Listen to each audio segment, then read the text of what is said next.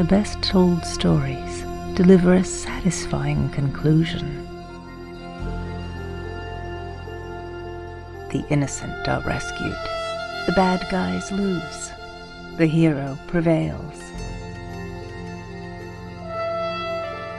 But the story of Christmas is all beginning. God kept his promise. The Messiah has come. But that only matters because the baby grew to be the substitute and the sacrifice and the Savior.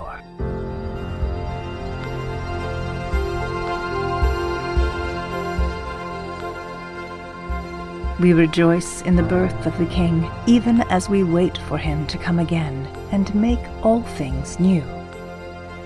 We sing today because we know that day is coming. The innocent will be rescued. Justice will be done. And Christ our Lord will reign forever. Merry Christmas.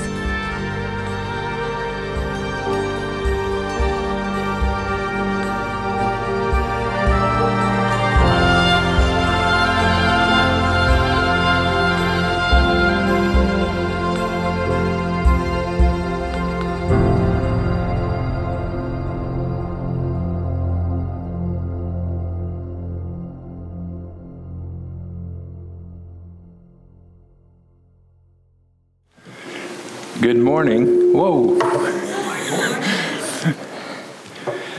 We're doing our best. When I have to move the pulpit up, they have issues back there, so we're trying something different to see if we can solve some of the sound issues. We'll see how it goes. If it doesn't go good, we'll just have everybody move up here and I'll shout. Oh, we can't do that anymore, can we, with COVID? We can't put people together. Okay. So, good. Well, did you have a sigh of relief after yesterday? Sometimes, some seasons you just go, oh, I look so much forward to Christmas, but whew, it's over. That's good. Now I can get on to, what is there to get on to? A lot of times during the Christmas season, there are a lot of questions that you have to answer, like, how many Christmas parties do I have to attend? It seems like every group, every Bible study, every community group, if you work, at work there's parties or get-togethers that you have to go to, and you have to make some decisions about those. Or maybe you have to answer the question, who do I get gifts for? Is the family getting together? And then if they are, when and how, and who's doing the cooking there? What will travel be like on Christmas? What time are church services this year? Or maybe you've watched some of the Christmas movies and that great question, what is the true meaning of Christmas, is before you. But there's a more important question that we should be asking at Christmas time, but sometimes in the midst of all the celebrations and the good things that are happening, we forget to ask it or just assume that we know the answer to it. And it's a question that I'm sure you can probably anticipate. We have the manger scene. We're supposed to celebrate this baby that's been born and placed in a manger. Just who is that? Who is Jesus? Why did he come? The Apostle John thought these questions to be of vital importance, so much so that when he begins his account of the life of Jesus, he answers them right off the bat. In his gospel, he gives details of Jesus' adult life, but unlike Luke and Matthew, he says nothing about what we consider the Christmas story, about the angels and shepherds and eventually wise men and all those things. But he does answer the question, who is Jesus? And why did he come? Because he wants us to know right off the bat who he's going to be talking about. Listen to what he says in John 1:1-18. In the beginning was the Word, and the Word was with God, and the Word was God. He was with God in the beginning. Through him, all things were made. Without him, nothing was made that has been made. In him was life, and the life was the light of all mankind. The light shines in the darkness, and the darkness has not overcome it. Verse 6. There was a man sent from God whose name was John. He came as a witness to testify concerning that light, so that through him all might believe. He himself was not the light. He came only as a witness to the light. The true light that gives light to everyone was coming into the world. He was in the world, and though the world was made through him, and the world did not recognize him. He came to that which was his own, but his own did not receive him. Yet, to all who did receive him, to those who believed in his name, he gave the right to become children of God. Children born not of natural descent, nor of human decision or a husband's will, but born of God. The Word became flesh and made his dwelling among us. We have seen his glory, the glory of the one and only Son who came from the Father, full of grace and truth. John testified concerning him. He cried out, saying, "This is the one I spoke about when I said, 'He who comes after me has surpassed me, because he was before me.' Out of his fullness, we have all received grace in place of grace already given. For the law was given through Moses. Grace and truth came through Jesus Christ. No one has ever seen God, but the one and only Son, who is himself God and is in closest relationship with the Father, he has made him known." Who is Jesus? Right off the bat, John tells us he is God. In the beginning was the Word, and the Word was with God, and the Word was God. New Living Translation says, in the beginning, the Word already existed. There have been recent surveys that ask theological questions or biblical questions of population, and those who call themselves Christians, those who call themselves born-again Christians, and then you get the percentage of what answers are actually biblical. When asked, did Jesus exist before he was born in Bethlehem, of those who say Christian of all stripes, only a minority said, yes, he did. And even among those who claim to be biblically oriented, only 60% knew that Jesus existed before he was born in Bethlehem. So now you are part of that 60%, because it's very clear here, and it's John's point. Before that birth, before all the fun things and the things we remember at Christmas time, Jesus existed. In the beginning, when God created the heavens and the earth, when he created the universe, the Word was there. He already existed before all things began, long before his birth in Bethlehem. So the story of Jesus isn't a story of a man born in humble circumstances who was supposed to become a ruler in a backward Roman province. The story of Jesus in the Gospel of John concerns the whole universe, not just a fading nation called Israel. The one who would be executed as King of the Jews was actually the Word, the self-expression of God himself. The writer of Hebrews, in Hebrews 1 and 2 says, "Long ago God spoke many times and in many ways to our ancestors through the prophets. But now in these final days he has spoken to us through his Son,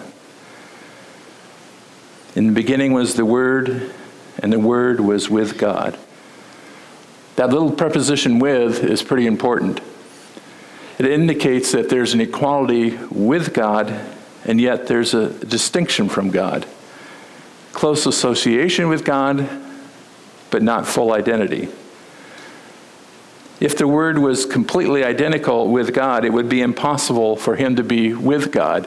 You can't be with yourself. You are yourself.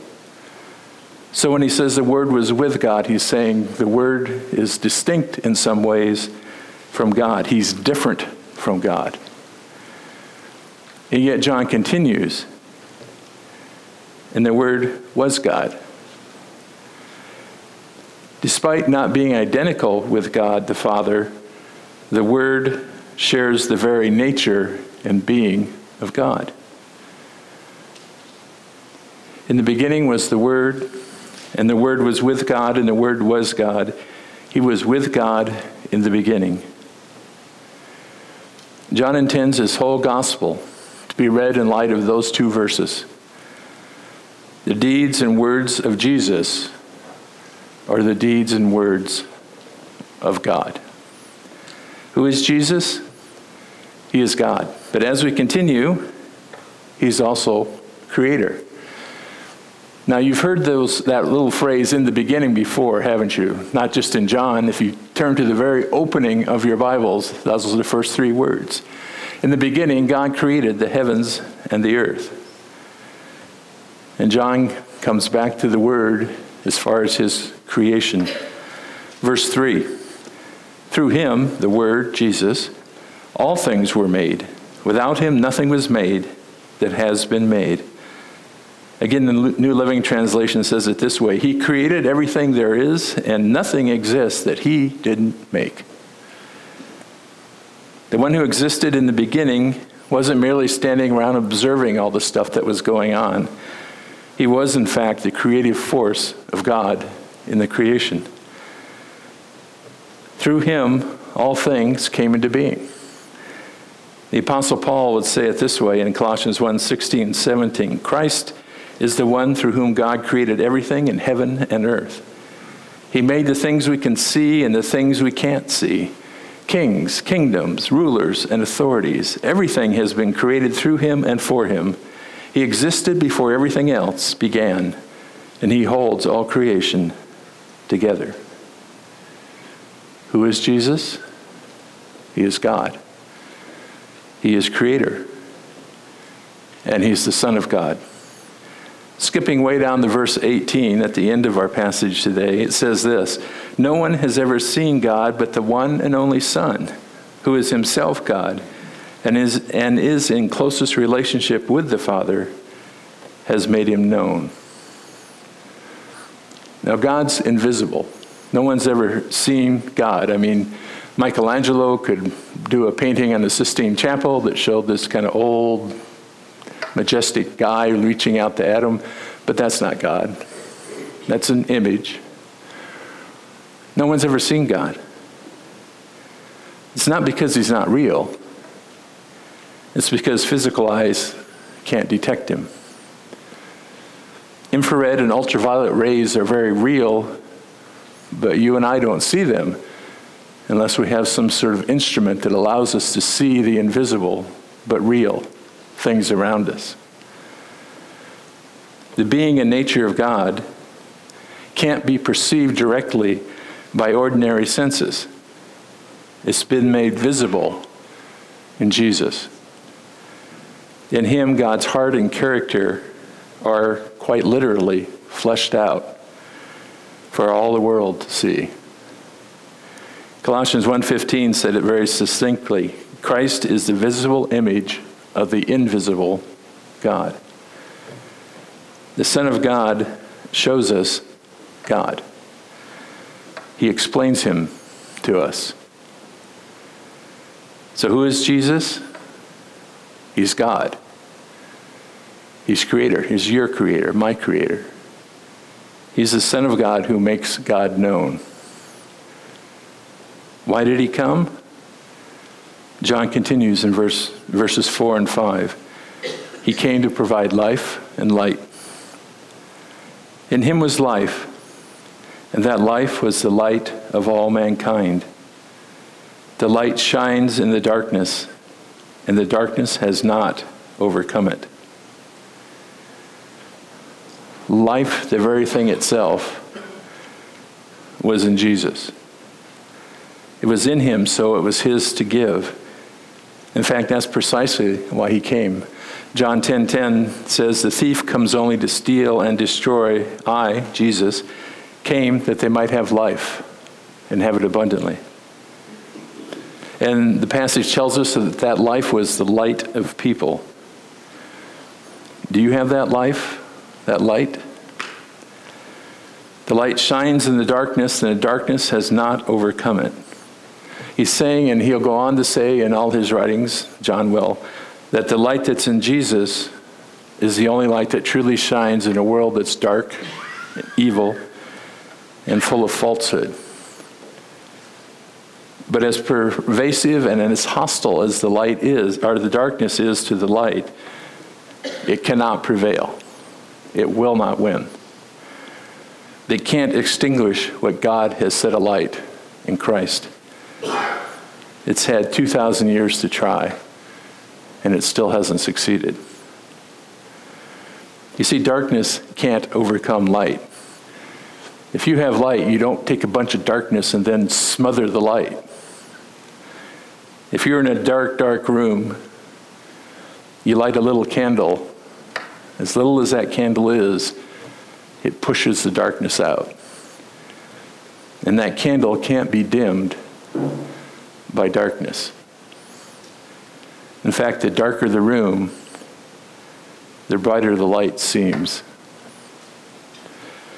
Darkness physical can't prevail against light. And darkness spiritual can't prevail against the light that's in Jesus. In verses 6 through 8, the Apostle John tells us more about the light, but he introduces John the Baptist. He says, "There was a man sent from God whose name was John. He came as a witness to testify concerning that light, so that through him all might believe. He himself was not the light. He came only as a witness to the light." So John the Baptist points to the light in Jesus in order that people, according to this verse, might believe in Jesus. See, Jesus was superior to the Baptist. He'll say that later on. Jesus already was in the beginning. John was born, and that's when he began. Jesus was the Word. John was a witness. Jesus was the light. John points us towards the light.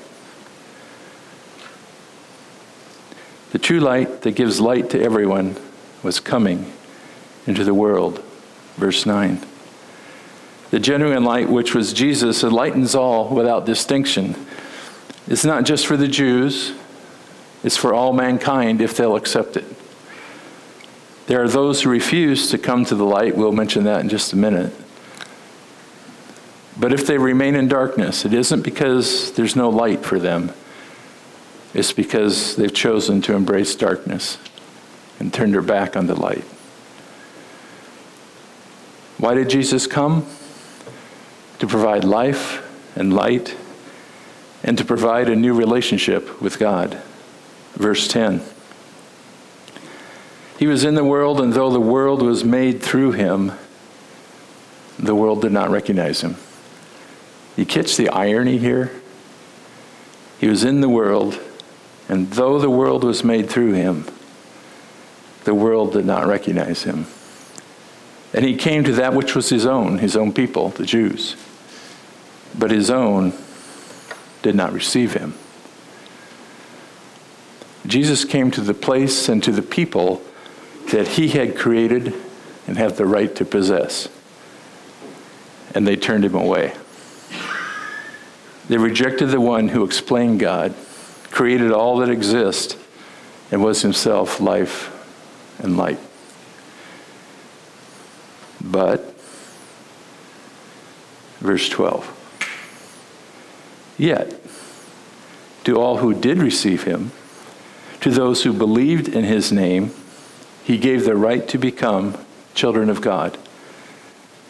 Children born not of natural descent, nor of human decision, or a husband's will, but born of God. You see, there are two responses to the light. There's still two responses to the light: rejection or reception.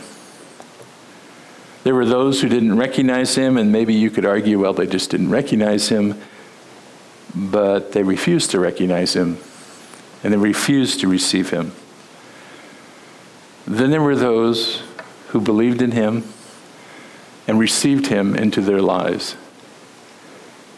Which are you this morning? And if we receive Jesus, if we believe in him, if we trust him and accept the gift that's offered us in him, he gives us a right to membership in the family of God. But please notice, he gave the right to become children of God.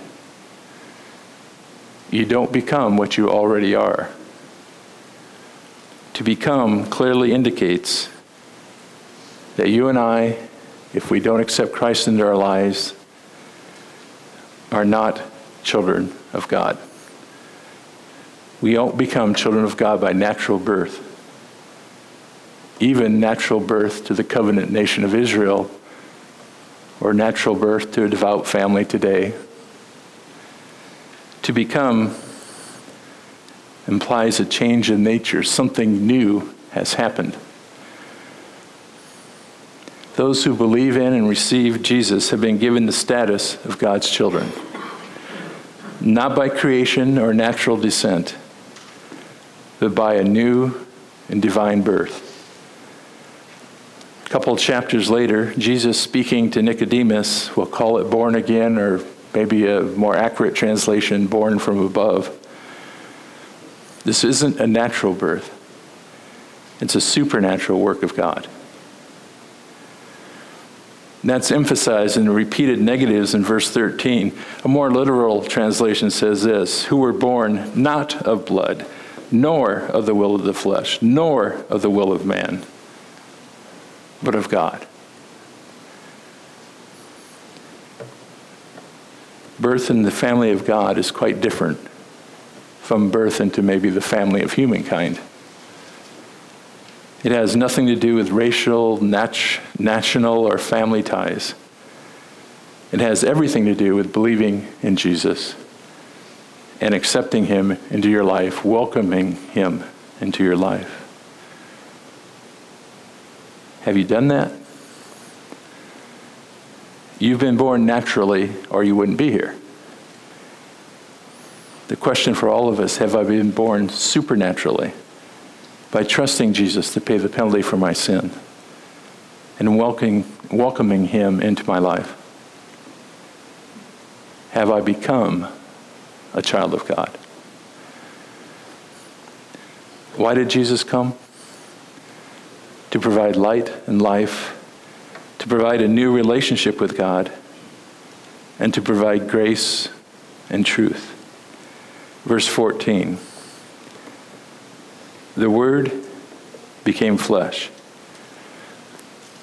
Now, if we know our Bibles, that's a very familiar phrase, but just stop and think of what it just said. All that he said about the Word, that Word became flesh. The Word became flesh and made his dwelling among us. We have seen his glory, the glory of the one and only Son, who came from the Father, full of grace and truth. The Word became flesh. That should shock us. The Word is described in verses 1 to 5, was born a human being with flesh and blood, just like you and I. That should produce astonishment, wonder, hand over your mouth shock. It's almost scandalous. In fact, for some religious folk, it was scandalous to say what John just wrote here. The Word became flesh. The Word became a human being. So the Word, the eternal companion of God, according to John, God himself, the creator of all, life and light, became flesh, became human. Existing from before there was time, being truly and fully God, being all that God is, being the perfect revelation of God's essential being and character, that's the one who became a man. That's the one who came in a flesh and blood body just like yours and mine. That's the one who was born and laid in the animal eating trough. Some have said that the first response should be horror when we realize that, immediately followed by wonder and worship. But you see, the Word had to become flesh, to become human. Only then could we see God in a way that makes sense to us. Only then could the Son live a perfect human life to substitute for our oh so imperfect, sinful, and depraved human lives. Only then could he have a body to offer on the cross. Because only human life could pay the penalty for human sin. Our sin penalty had to be paid before we could enter into a relationship with a holy God. The author of Hebrews says it this way, Hebrews 2:14. Because God's children are human beings made of flesh and blood, Jesus also became flesh and blood by being born in human form. For only as a human being could he die, and only by dying could he break the power of the devil who had the power of death. John says, I, among others, was an eyewitness to all this. I saw this scandalous, almost unbelievable thing for myself. I saw that unique splendor and honor and glory seen in Jesus' life, his miracles, his death, his resurrection, his ascension, his promise that he's coming again. I saw this, and I'm a witness to it. And as for us, verses 16 to 18, out of his fullness we have all received grace in place of grace already given, grace upon grace, more literally. For the law was given through Moses, grace and truth came through Jesus Christ. No one has ever seen God, but the one and only Son, who is himself God and is the closest relationship with the Father, has made him known. You see, the wealth of divine glory and goodness and grace that's in Christ is an ocean from which we can draw without ever diminishing its content. If you're at the ocean and you go and draw out, I don't know, a big tank full of the water, have you diminished the ocean? Probably technically just a tiny, tiny bit, but there's a whole lot left.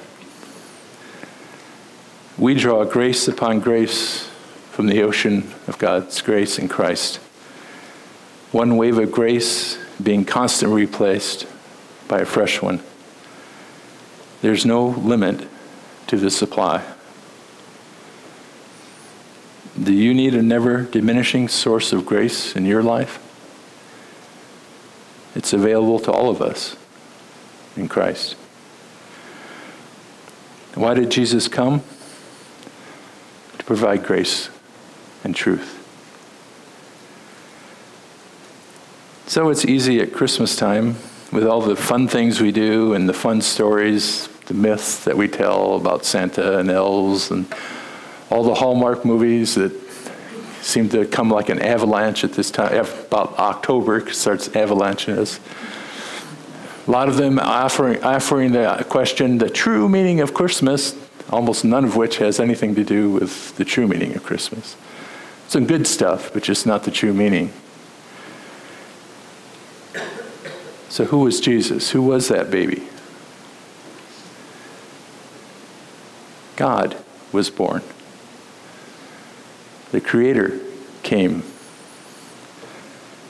The Son of God, who explains him, was in that cradle. A human being, still God, was in the manger. Why did he come? He came to provide life, eternal life, to be light in a dark world.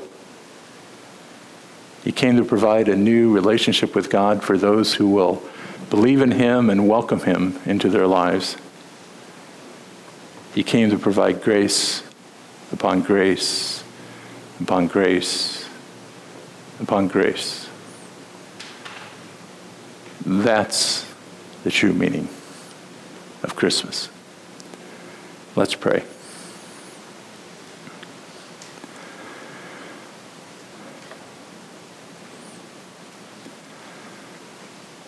Father, I begin by thanking you